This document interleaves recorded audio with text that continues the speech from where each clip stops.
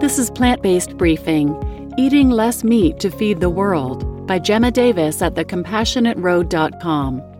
And I'm your host, Marian Erickson, and this is Plant-Based Briefing, the 10-minute curated content plant-based podcast where I narrate articles with author permission on a variety of topics related to healthy, compassionate, and sustainable living in about 10 minutes or less every weekday. Today's post is by Gemma Davis of thecompassionateroad.com. She's a naturopath, a yoga teacher, and co-author of the Compassionate Kitchen Cookbook, and she's an ambassador for the animal protection group Voiceless. She's incredibly passionate about helping others live healthy, conscious lives, and her website is full of fantastic information and great recipes. Now let's get to today's plant-based briefing. Eating Less Meat to Feed the World by Gemma Davis at thecompassionateroad.com. Our food on our plate. How easy is it to look at it and forget how it got to us, right? We are spoiled in that way, I guess, because everything is a little easier, but it also does us a disservice because we don't see or really grasp the impact of the production of our products or food. How did that cow get fed? How much did she or he need to eat? How did that food get to them? What land was used to grow the food? How was that food grown? How much water was used to sustain her or him while she was alive? What waste was created in the process? Who was on that land before? Oh, too many questions to ask when you are hungry, I know, but not too many to ponder when not. These unseen parts of the puzzle all have an effect on our planet and our future, a big one. How and what do we feed the 70 billion animals we, quote, grow each year to then eat? I know there is still the belief out there that the majority of the domesticated livestock eat grass, like they would naturally if they had the space and time to roam open green fields. In Australia, cows still retain this most of their short lives until being sent to feedlots to fatten them up, but the majority of cattle are no longer raised like this. They are on factory farms. As for the pigs and any poultry, they are well and truly in sheds across the globe, apart from the very minority of organic pasture-raised farms. These animals in factory farms then have to be fed because they do not have the opportunity to graze or scavenge their own food. They have to eat what they are given, and they are given what makes them grow the quickest and cost the least, because in 90% of situations now, raising animals for food has turned the animals into commodities, and it is a profit-driven market.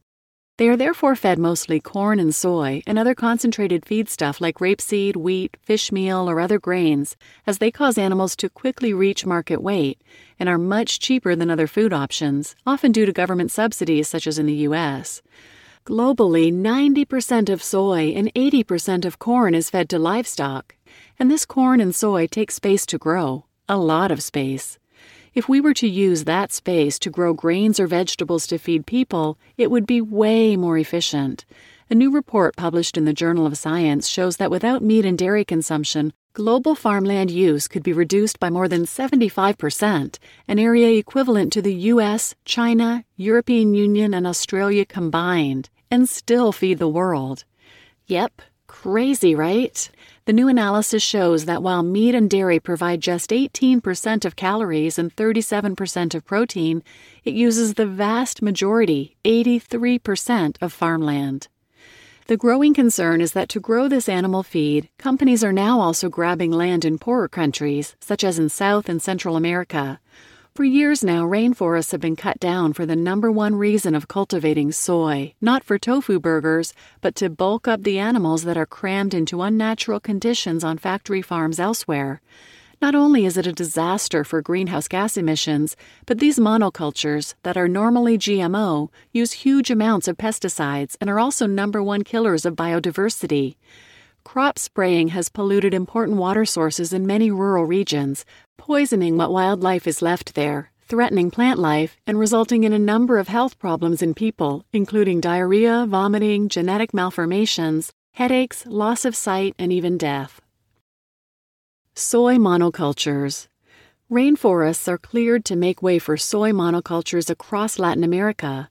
By going into these poorer countries and claiming the land to grow animal feed, it also means displacement for the local people, smaller family farms, and as it is about profit, the grains don't go to the local people, even in places where they are starving.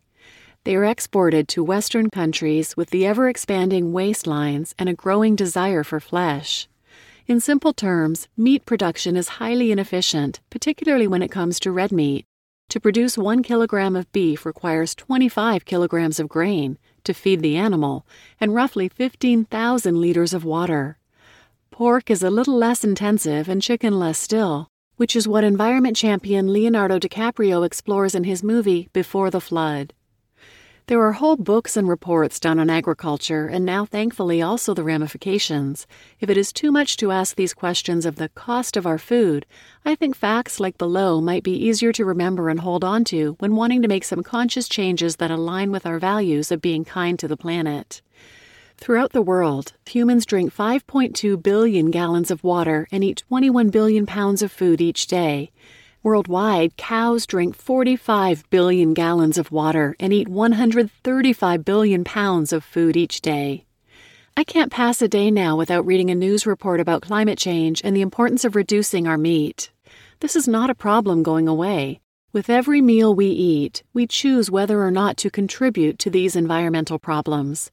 The businesses we buy our food from listen to us eventually. They want to keep us buying from them. It follows that they will change only if we show them we are unhappy with, or even better, enraged by the current system, and make choices that support that. Eat less meat. And if that's too much, go like Leo and cut out the beef. Start somewhere. You just listened to Eating Less Meat to Feed the World by Gemma Davis at thecompassionateroad.com. And I'm your host, Marian Erickson, and I just wanted to point out the advice to stop eating cows is great for the environment, but only if you don't simply replace that with eating chickens or fishes. As Leah Garces from Mercy for Animals says, that's akin to swapping a Hummer for a Ford F-150, not a Prius. And this is Plant-Based Briefing. Thanks for listening.